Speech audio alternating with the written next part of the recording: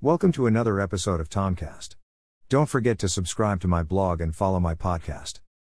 Forgiveness is a raw subject and many struggle to talk about it, yet the need for forgiveness is vital.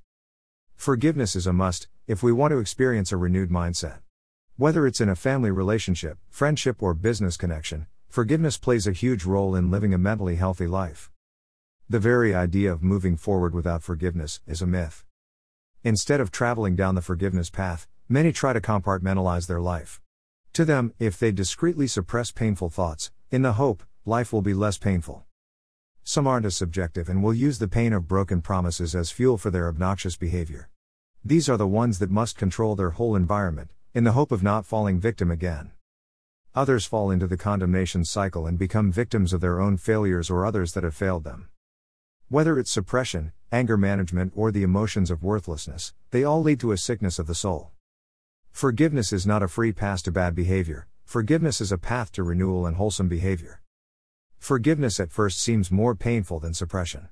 Forgiveness seeks transparency, a clean slate, a starting over. As ancient as the Lord's Prayer, the very foundation of forgiveness is a soul-searching path. When Jesus taught his disciples to pray, he dealt with forgiveness as a daily routine. Part of the prayer goes as follows: "Forgive us our sins as we forgive those that have sinned against us." Rather than suppressing our failures, or getting angry at our failures, or even worse, becoming a victim of our failures, learn to forgive yourself and others by asking for it. Prayer is a great place to start asking, if confrontation seems daunting. If we start by recognizing our own misgivings by asking for forgiveness.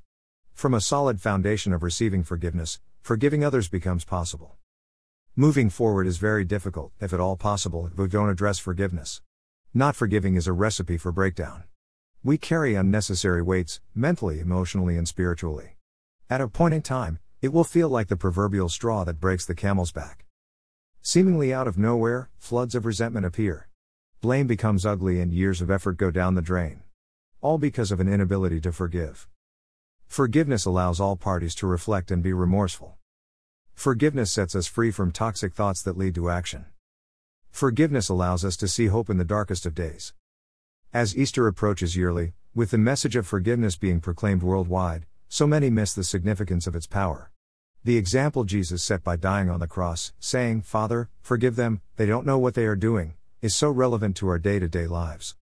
If we only knew the pain we cause in those closest to us, many would behave differently. It often takes a whole lot of terrible words said, acts played out, to recognize our failures. It's at that point, we recognize the need for forgiveness.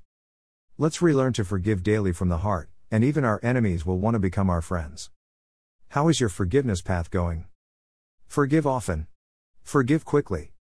If you'd like to know more about the power of forgiveness, or if you're looking to grow in your leadership skills or personal development, go to tomsmilevitis.com under services for more information. And take time to follow Tomcast, my podcast, on Spotify. Forgive often, forgive big.